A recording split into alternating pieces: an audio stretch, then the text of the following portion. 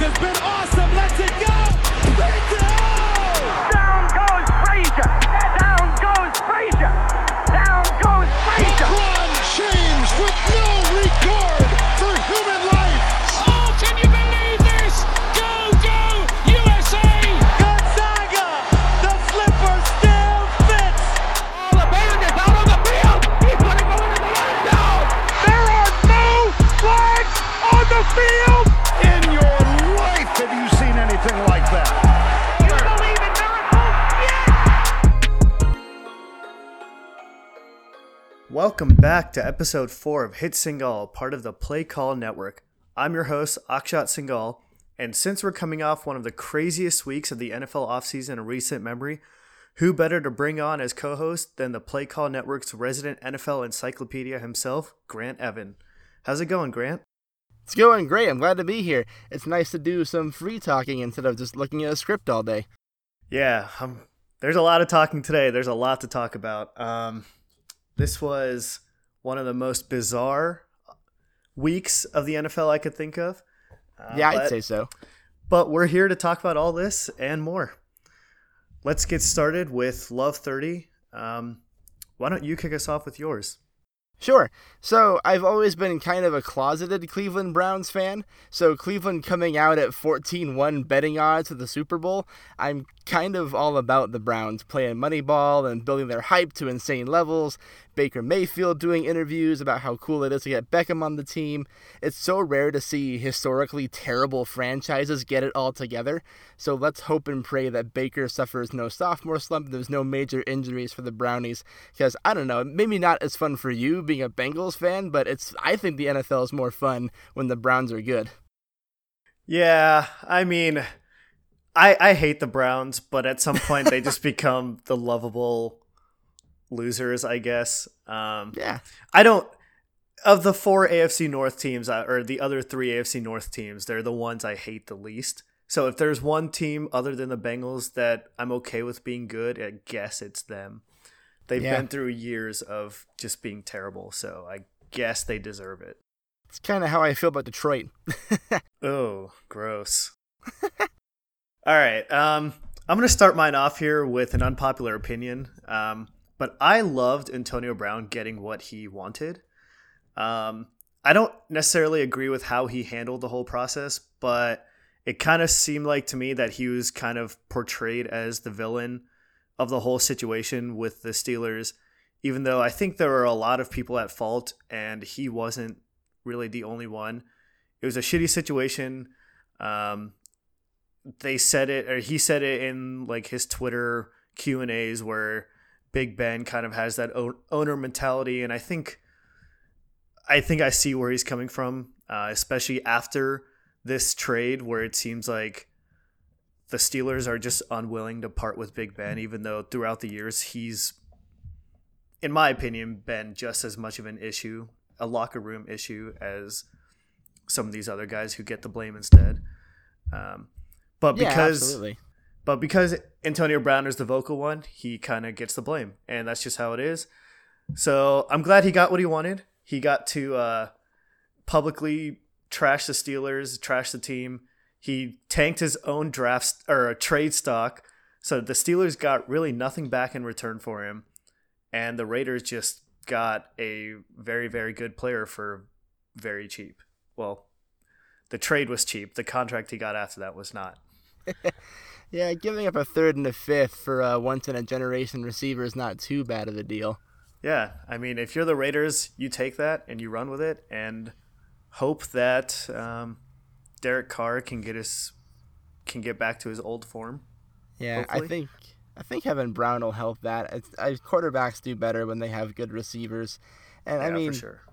Yeah, I think the Steelers are playing themselves because of the 3 big Bs. I think they got rid of the 2 vital ones, and when people like Brown and Bell are kind of coming out saying, Ben's kind of toxic, and you have his own off the field issues. I don't know, weird moves all around.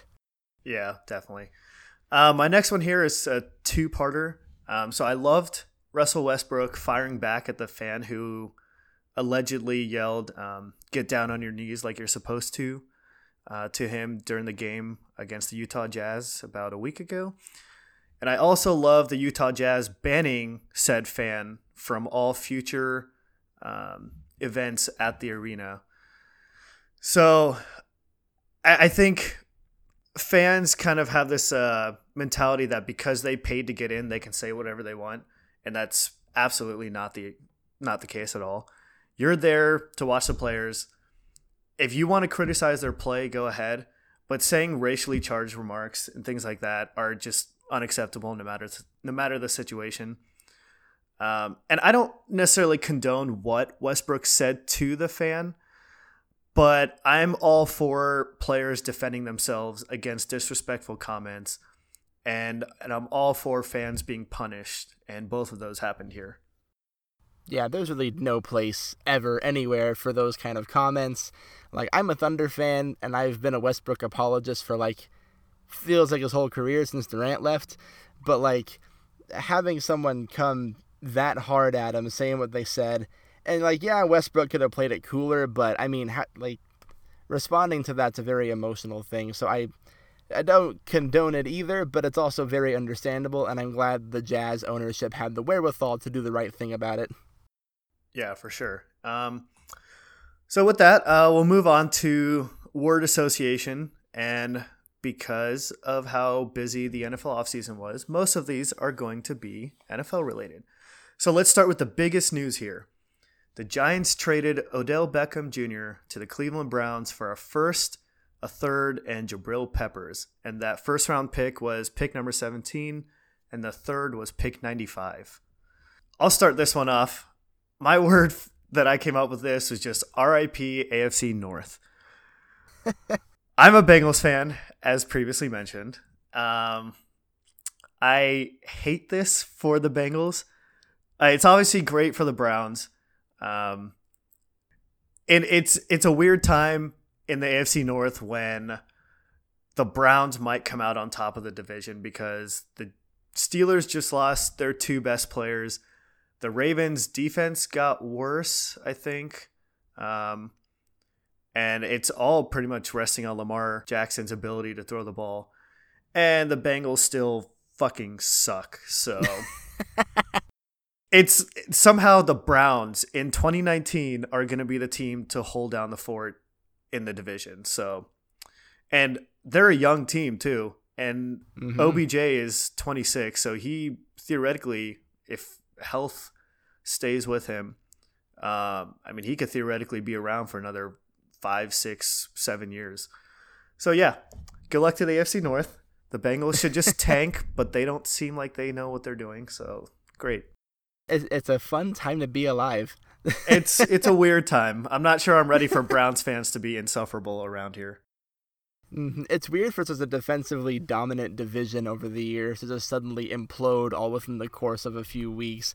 Meanwhile, the league's kicking boy just gets up and gets sick of it and makes all the right moves. It's nuts. Yeah, it's good for them, good for their fans who have been waiting for 20 years for them to be competitive again. Not good for the rest of the division. Yeah, mine was RIP Giants. Because for as good as Cleveland gets out of that deal, I don't know, the Giants were starting to look like they might have some pieces together to make kind of a run at a really weird NFC East, with Dallas looking kind of vulnerable, Eagles looking kind of vulnerable, Redskins spinning in circles, whatever they're doing. Giants had an argument to maybe, come out on top of that division. Then you trade Beckham and all you get is the 17th and the 95th. When probably all the best players are going to be gone by pick 12 or so. And to replace him, you sign Golden Tate. Yeah, not really their best work. And we'll talk about that more in a little bit too. Yeah. So our next one here is also big news. Le'Veon Bell signed a 4-year, $52.5 million deal with the Jets. And it's worth up to $61 million and includes up to $35 million in guaranteed money. Go ahead, Grant. Sure. Mine was that's it. I remember when he was, trying to get out of Pittsburgh, he was asking for upwards of $72 million in contract deal.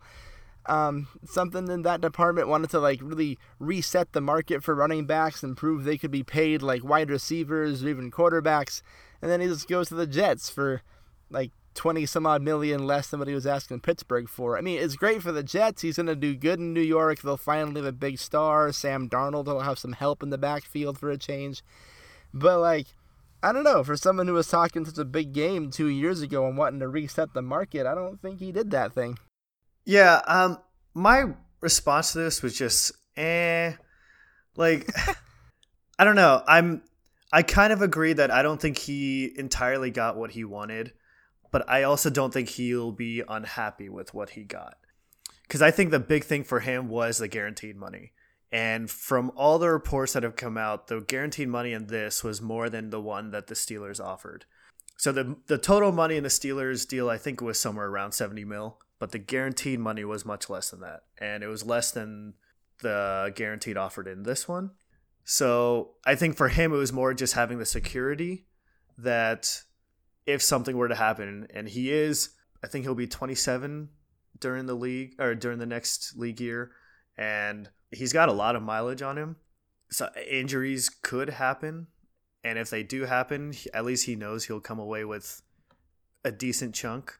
But yeah, I don't think it reset the market like you said. Yeah. And like, you're totally right. Getting that guaranteed money is the crucial thing for Bell, because I mean, Earl Thomas was gonna hold out and then got hurt. So Bell's probably thinking, well, I don't want that to happen, because he's had a history of getting hurt too, you know. So yeah. And another thing that I was kind of thinking about is people were saying that, you know, he should have just played under that franchise tag. But I think another big part of his season was coming into this offseason healthy, which with the franchise tag, yeah, he would have gotten $14.5 million guaranteed this year, but there was nothing guaranteed for the future there. If he gets hurt during the season, he's out a lot of money this offseason. So I still think it was smart for him to not play this year. Maybe he didn't get entirely what he wanted, but he comes away healthy. He comes away with a new team where he probably doesn't have bad blood already, and, you know, kind of gets to reset his mind here. Yeah. I agree with all that. Our next one, also related to the Steelers, and we kind of mentioned it earlier, but Antonio Brown traded to the Oakland Raiders for a third and a fifth. And then included in the trade is that the Raiders are giving Brown $50 million over the next 3 years, of which $30 million is guaranteed. I'll kick this one off and I'll just say, get paid. As I said before, don't entirely agree with his process, but he got what he wanted, and the best receiver in the league is now also the highest paid one. So, good for him. Good for him. I mean, well, you get what you want, and then you pull it off, and you get to go to a fun team, and they're looking up, so why not? Yeah. My reaction to this one was get loaded, because for as good as it is for Antonio Brown, the Raiders are really looking like they're trying to load up for their Vegas move.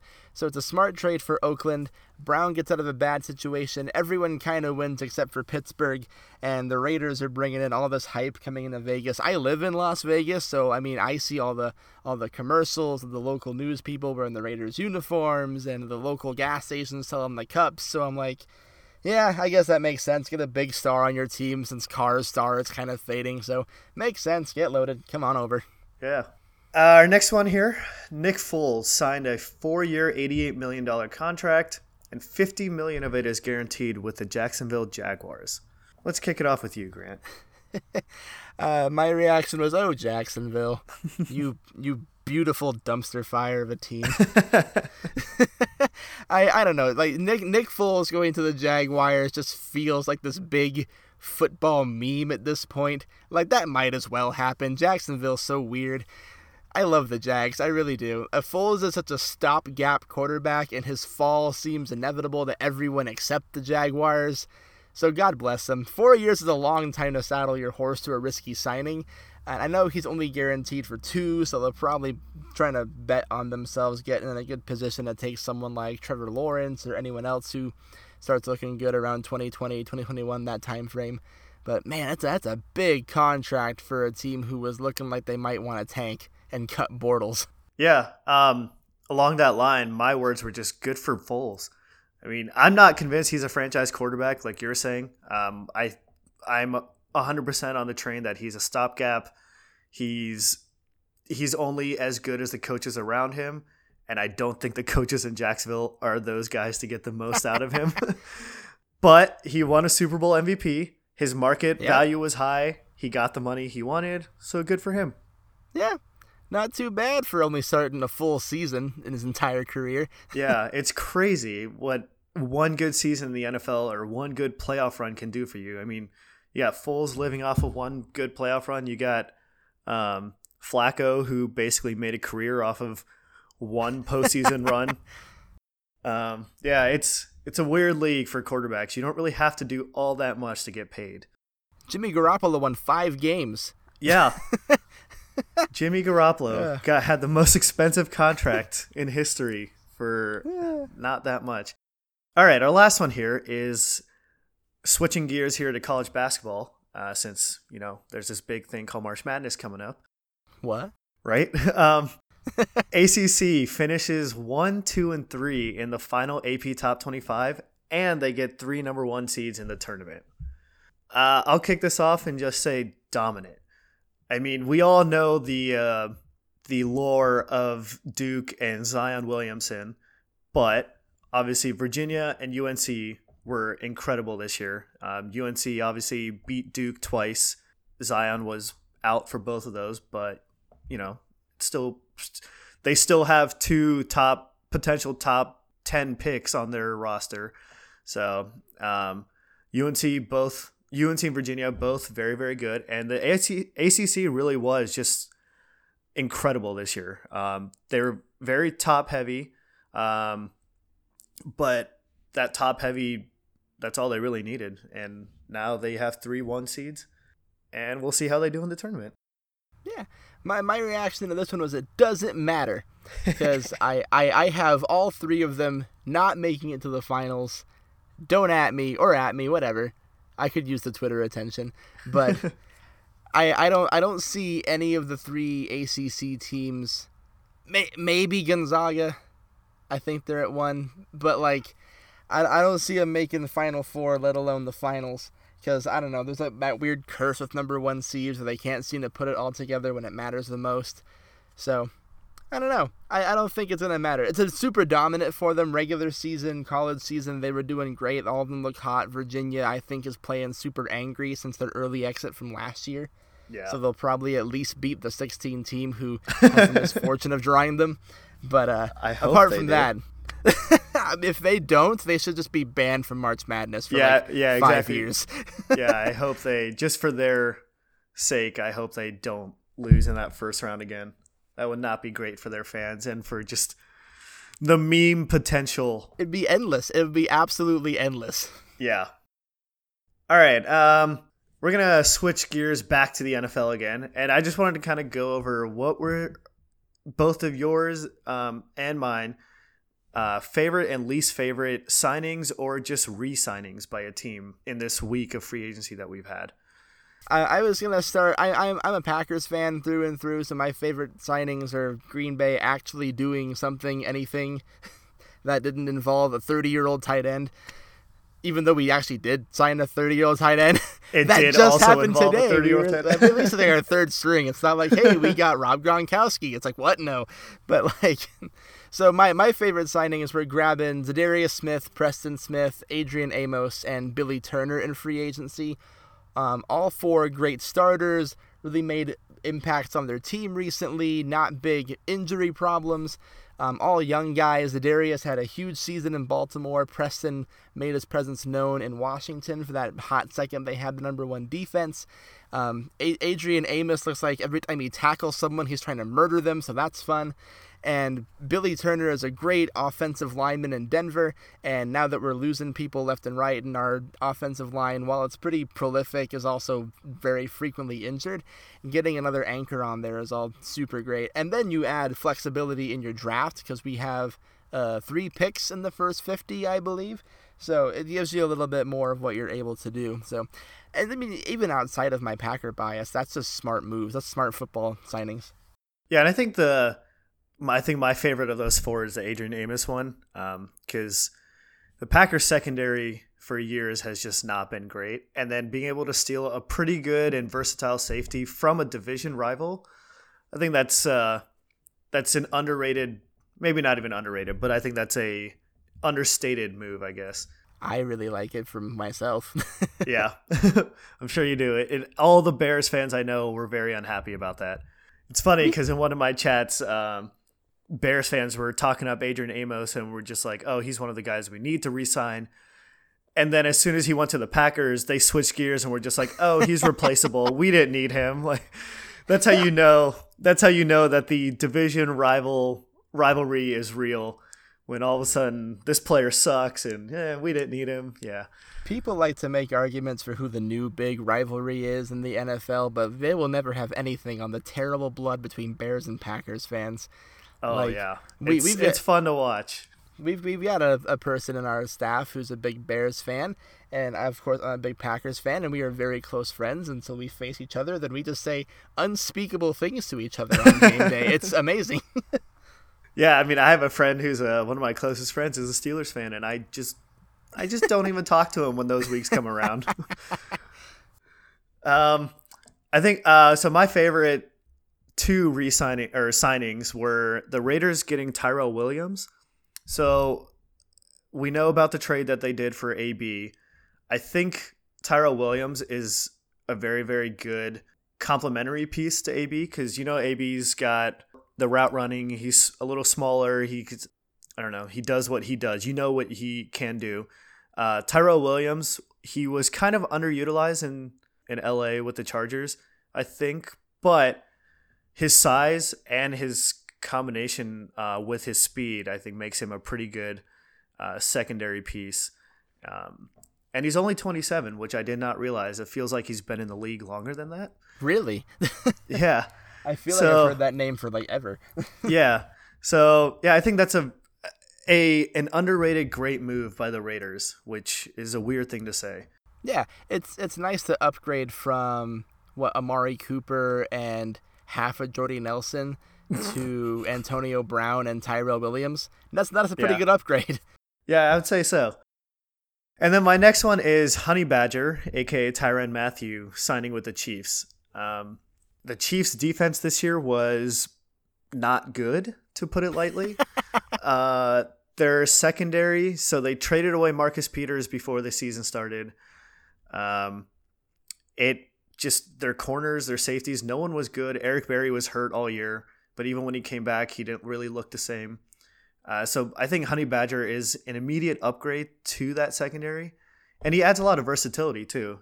There's that tweet where it showed all the different positions he played throughout the season, and there were like 8 or 9 different positions on that. So yeah. You can kind of throw him anywhere, and he'll give you at least above average contribution. Yeah, I think Houston was smart to give him that 1-year prove-it deal because of his injury history in Arizona and not quite capturing that magical season where they made the NFC Championship run, and I think he really proved himself in Houston. Kind of crazy the Texans didn't want to keep him, but it's really good for the Chiefs. Yeah, I think the weird loser in this is the Texans not keeping him because I think that's a big blow to their defense.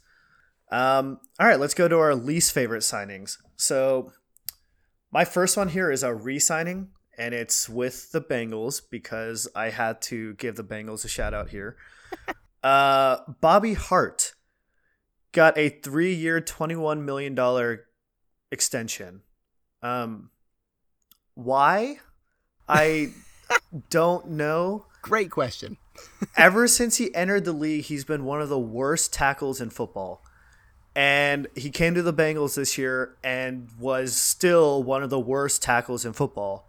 And the Bengals somehow deemed that good enough for a 3-year extension. I really don't get it at all. I think I know somewhere. Sorry, go ahead. I know only like $5.5 million of it is guaranteed, so I guess theoretically they could cut him after the first year. But honestly, he was so bad that you could find anyone in the draft to be even like marginally better than him. I'm sure you could find someone in like the 6th round that would play better than him for like 1/5 of the money. So this was a re-signing that made 0 sense to me. And This is why I hate the Bengals right now. I think I was reading somewhere something like Bobby Hart was like out of the 80 offensive tackles who can get a rating from Pro Football Focus, he was like 75th or some shit. And I was like, what? Yeah, I'm not surprised. I saw a tweet that said the Bengals this year put out Eric Flowers and Bobby Hart at tackles at their 2 tackle positions, and Bobby Hart was the weak link of the 2. Yeah, that's saying something. Yeah. The other one the second one that I had was the Nick Foles one, which we've already talked about. I'm not going to dive into that anymore. Sure. And then my third one was Golden Tate going to the Giants for 4 years. It's worth up to $37.5 million with $23 million guaranteed. I just don't get this at all. Like, the Giants, when they traded away OBJ, it seemed like they're committing to the tank, but then they went out and did this 2 days later. So are they tanking or not? Like, I don't know what they're doing. I don't think they know what they're doing. And this was just the biggest head scratcher of pretty much all the signings this offseason. Yeah, I don't get it. I would understand the Giants signing Golden Tate. I really would. Because Golden Tate had a great run in Seattle, decent run in Detroit, maybe underutilized in Philly, maybe not. Hard to say. He didn't have a lot of help in Philly. But I don't know, signing someone that old who's been in the league for that long, who hasn't shown a big flash in like 2 or 3 seasons to like starter money is your rebuild the cornerstone Golden Tate? Because like I don't know if I'd build a house on that brick.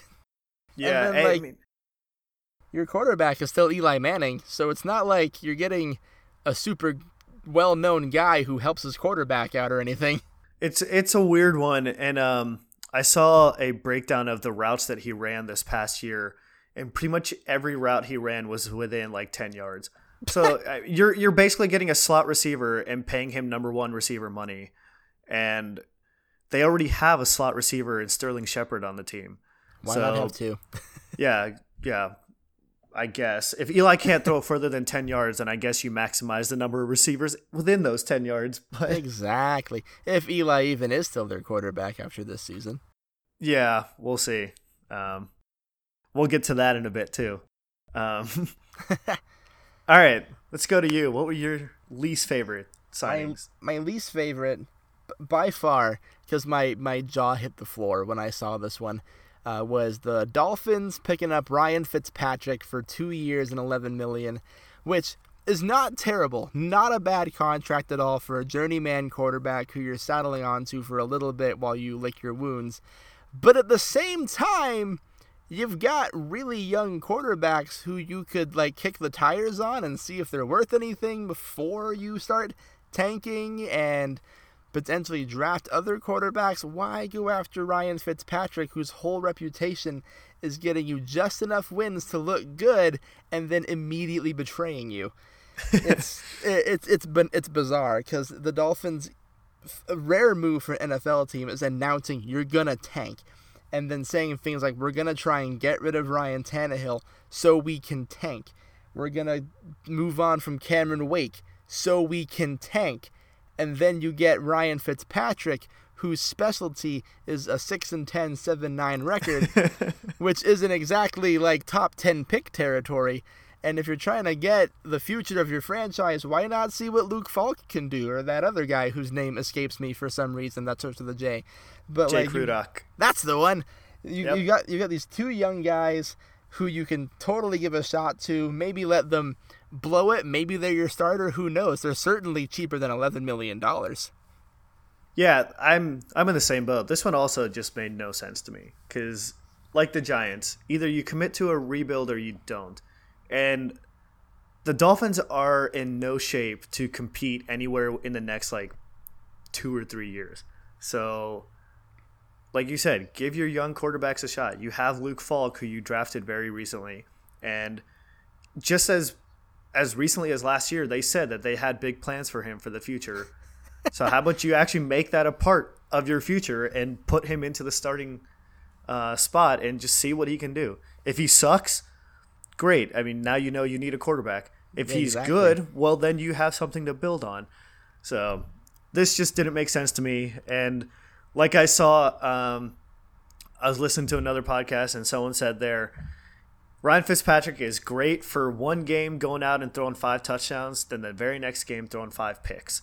So that's basically what you're going to get out of him. And you get a boomer bust guy who's mostly bust, but he'll boom just enough to keep you out from keep you away from a top 3 pick.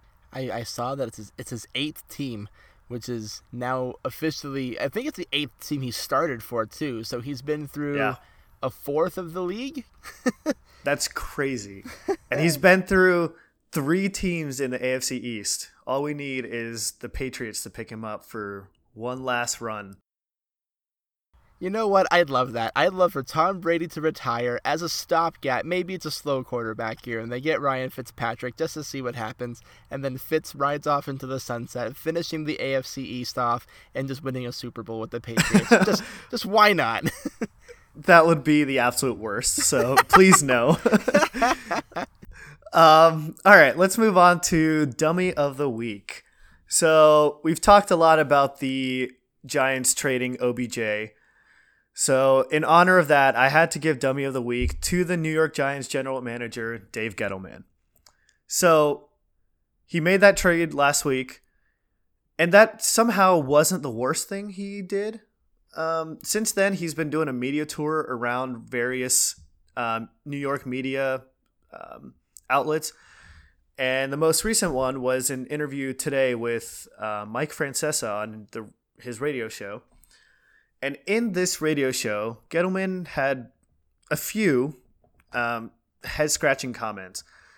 So he got the offer from the Browns for OBJ, and then he didn't call other teams to shop him more and try to get more out of that trade because he thinks that the team that makes the call is giving up leverage. Now, normally I would agree. But when you're trading a superstar, I think if someone were to call me and say, hey, someone offered me a first, a late third, and a average safety, I would probably jump on trying to beat that offer. But hey, that's what Gettleman thinks. He also said he wants fans to trust, quote unquote, the plan. Oh, no. But he's yet to elaborate on what this plan is. And no one seems to have any idea what the plan is because no one's able to figure it out yet. It's kind of like the process in Philly. Just believe in it. Yeah. Except in Philly, you knew what they were doing. They're losing on purpose. They're purposely throwing out trash rosters, trash lineups just so they could lose.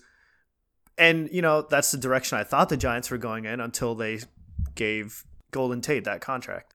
And then he also said he believes in Eli because he thinks that's the second half of last year can be built on. And I don't know where he's getting that from. I mean, I suppose Eli was better in the second half of last year, but he still wasn't good. Beat the Bears.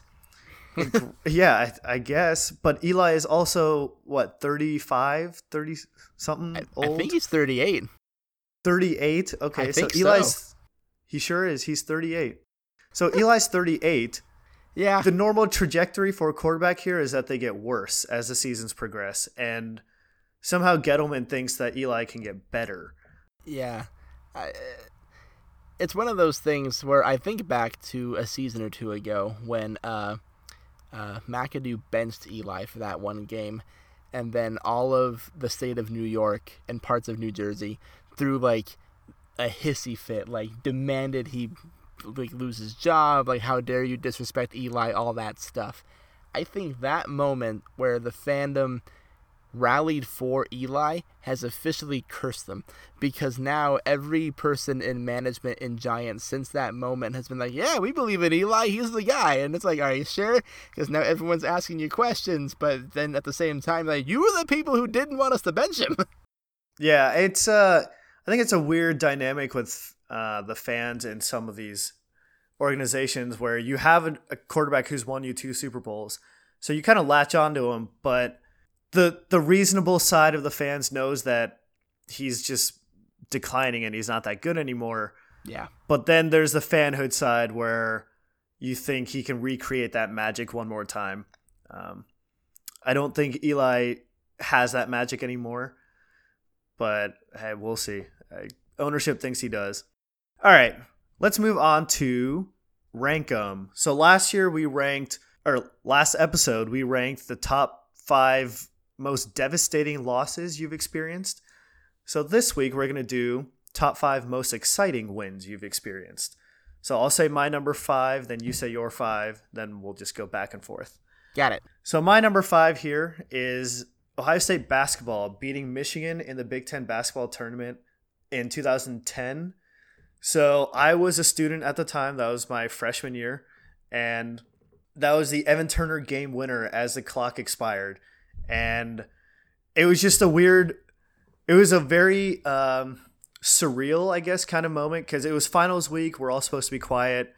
That obviously did not happen. Shout out Moral Tower Suite 1810.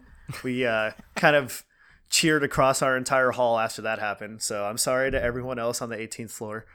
But yeah, it was really cool to see because Evan Turner that year won College Basketball Player of the Year.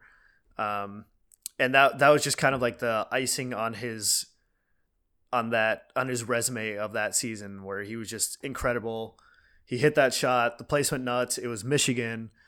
So yeah, that was a very, very cool moment.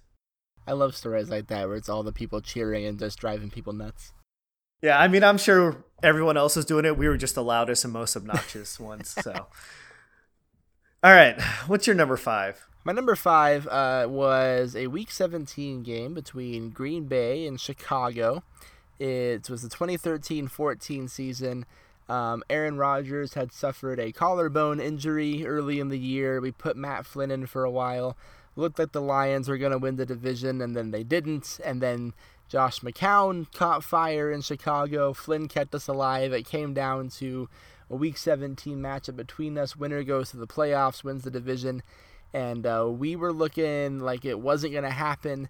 And then the Aaron Rodgers mythos not necessarily begins, but really gains fire in this game because he throws that beautiful last-second bomb to Randall Cobb, who then just sprints into the end zone in Chicago, watching the hearts of Bears fans shatter everywhere. It's a very special moment in my mind. So I was watching that game and just feeling really down about it, and then you see that happen and just whooping and hollering and shouting through the house, and your girlfriend thinks you're insane, and your parents already know you're insane, but there's more proof for it. So, and then the next week, Colin Kaepernick destroyed us. But that game was fun. Yeah, I remember watching that game. That was even for someone who's not a fan of either team, and I was very neutral in that one. That was pretty exciting to watch. Mm-hmm. All right, my number 4 is Ohio State football beating Miami in the national championship game in 2003. So I have to preface this with, at that time, I wasn't actually into football that much. So I was like, 12 at the time? 11? We went to a watch party that one of our family friends was hosting. And this is how little I cared about football. My parents left, we left that party as the game was going into overtime. We didn't watch overtime live. If I could go back in time, I would punch my parents in the face for letting me leave that game or leave that party early. But I was 11. I didn't really care about football. So yeah, whatever. But now going back and fully understanding football and knowing the magnitude of that moment, I've been able to obviously appreciate it so much more. And I've rewatched that game probably 40 times since then. So it's a weird one for me to put on this list because I didn't actually watch the end of it live, but it still resonates with me the same. Do your parents listen to the show? I hope they do. Just for this, I hope they do. Dear Mom and Dad, I would punch you in the face. My number 4 was kind of a recent one, but it's Rodgers' Hail Mary against the Lions. Didn't change a lot. We limped into the playoffs. But this one's just kind of a personal game for me because that was a rough day. Just an onslaught of bad news after bad news. Just a rough day for me, and usually I unwind by liking to come home and watch the game. It was a Thursday night football game, and Detroit just started annihilating us. It was right in the prime of, Denver beat us, so now we're terrible mode. And I believe my wife just saw me getting upset, and she said, just turn it off if you're going to be that sad. You're having a bad day as it is. And then, I was like, can we just check on it and see how it's doing, like, later in the game? And lo and behold, not only are we in it, but Rodgers is about to throw probably one of the most iconic Hail Marys of all time. And I don't know, sometimes to this day when I'm feeling down, I just go back and watch that play over and over. And you know what? Just so we're clear, yes, that was a phantom face mask. There was no penalty. But am I upset about it? Absolutely not. Of course not. You take it and you run with it. Exactly. My number 3, there's kind of a theme here. Ohio State basketball. When we beat Xavier in the 2007 tournament on our way to the championship game. So I think that was, I don't actually remember what round that was in, but it was one of the earlier rounds, and we were a 1 seed that year. So losing that game would have really sucked. I believe Xavier was a 9 seed. So, but it was one of those games where pretty much the entire game we were trailing, and we needed a missed free throw at the end of the game to give us the chance for Ron Lewis to hit the 3-pointer that sent us into overtime. And then we won in overtime. But just everything about that team, that was one of the great recruiting classes of Thad Matta. That was Greg Oden and Mike Conley and Daquan Cook and the Thad Five, as we named it. It was one of the most exciting Ohio State teams I've ever watched. Probably one of the best basketball teams ever to not win a championship game, or not win a title. And yeah, it was a very surreal game to watch, because I think every Ohio State game had kind of just assumed at one point that it was just not going to happen. We were not going to win that game. And then Ron Lewis came down and hit that 3, and it just absolutely was bonkers. And I loved every second of it. Yeah, I remember that team really clearly, actually. I remember watching that game and thinking there was no way, and then everything broke the right way. It was insane. Yeah.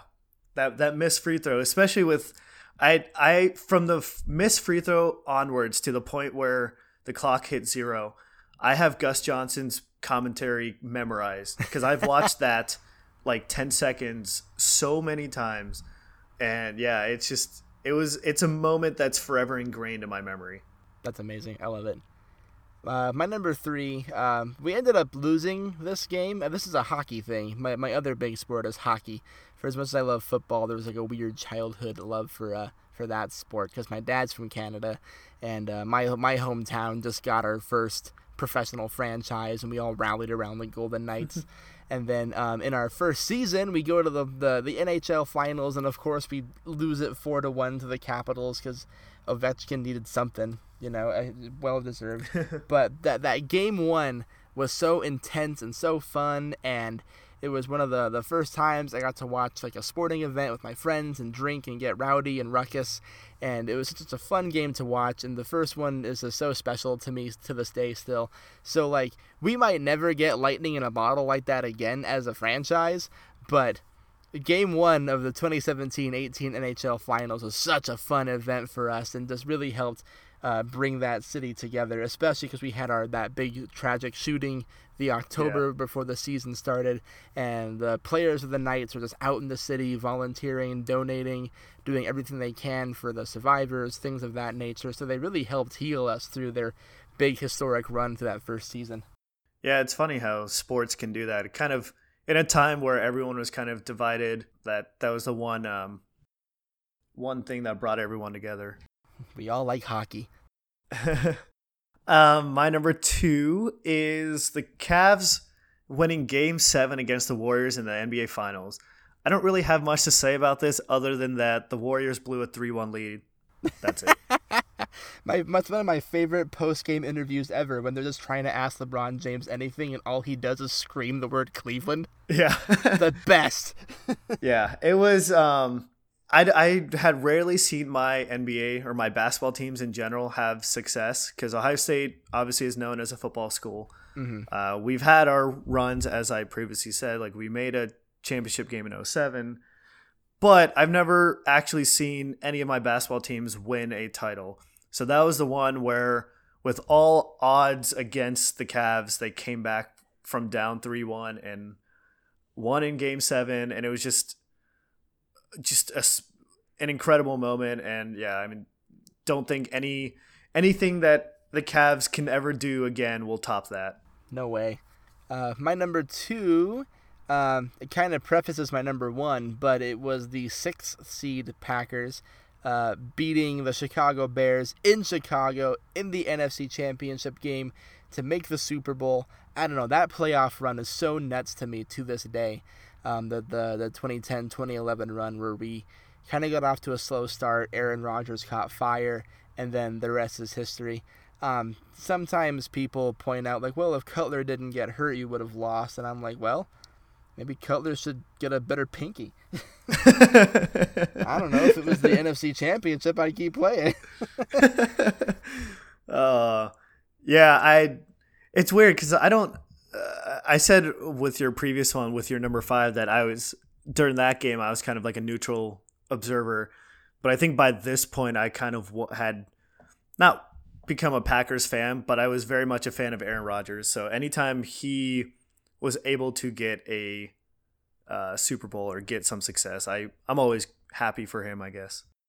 I just want one more, man. I'm jonesing. Because, like, listen, I followed Favre for 2 decades and got 1 Super Bowl, and he's one of the GOATs. So I'm like, if the same thing happens to Rodgers, I swear to God. Look, at least your team is making Super Bowls. Fair. My team can't even get a playoff win, so, you know. Fair. You know what? I should be more grateful. My number 1 is Ohio State football beating Alabama in 2014 in the semifinals of the playoffs. So it wasn't a national championship game, but it felt like the national championship game. Like it felt like the winner of that game was going to win the title regardless of who was on the other side. And everyone knows the legend of Bama. So beating Bama in that game was just so much better and so much more meaningful. I mean, the championship game, we beat Oregon by like 20. I barely even paid attention to that game. I watched it, but I honestly could not go back and tell you what happened in that game. But that Bama game, I remember every single second of watching that. I remember that Zeke touchdown at the end when he that 80 yards through the heart of the South. Oh, I can rewatch that play every day for the rest of my life because nothing I've ever seen Ohio State do lives up to that.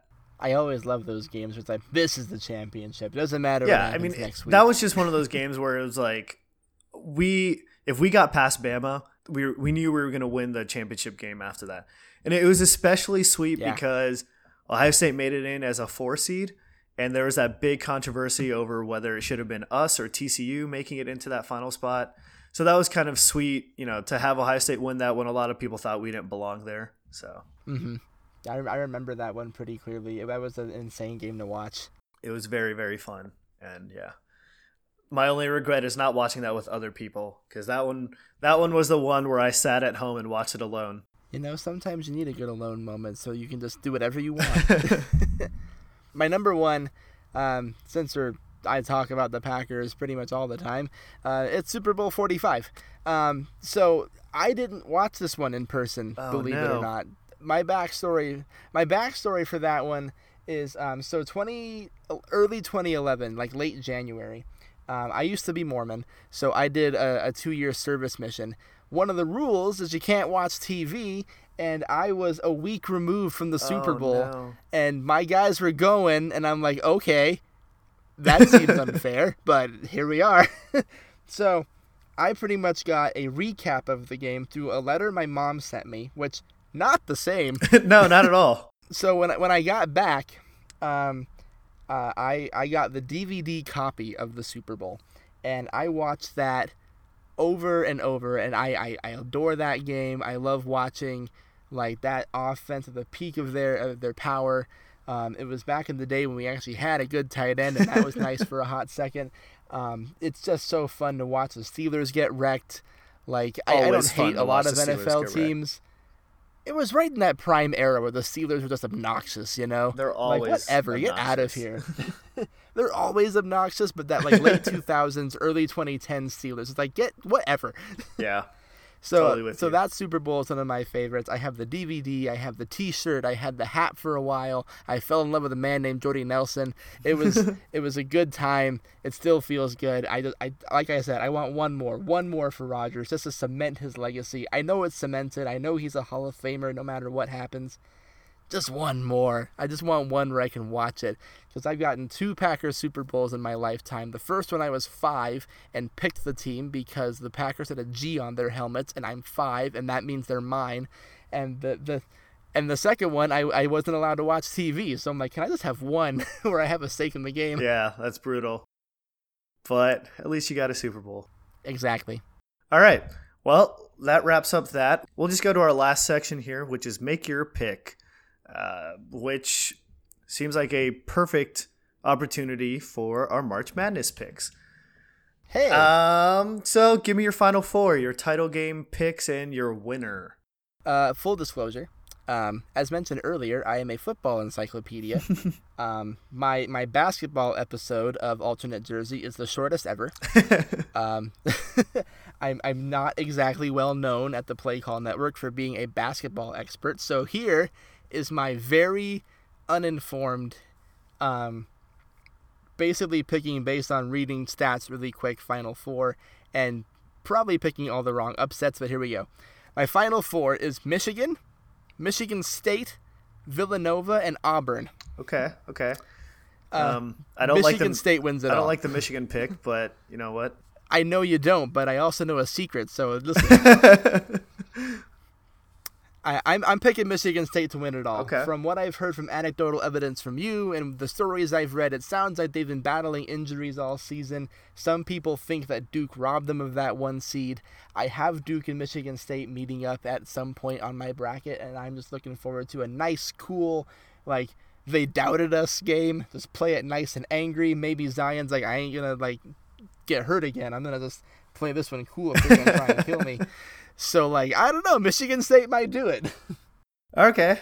I don't hate it. All right. But I don't agree with it. Yeah. I mean, I could see Michigan State winning it. Actually, that's the Elite 8 pick for me that was the hardest to pick.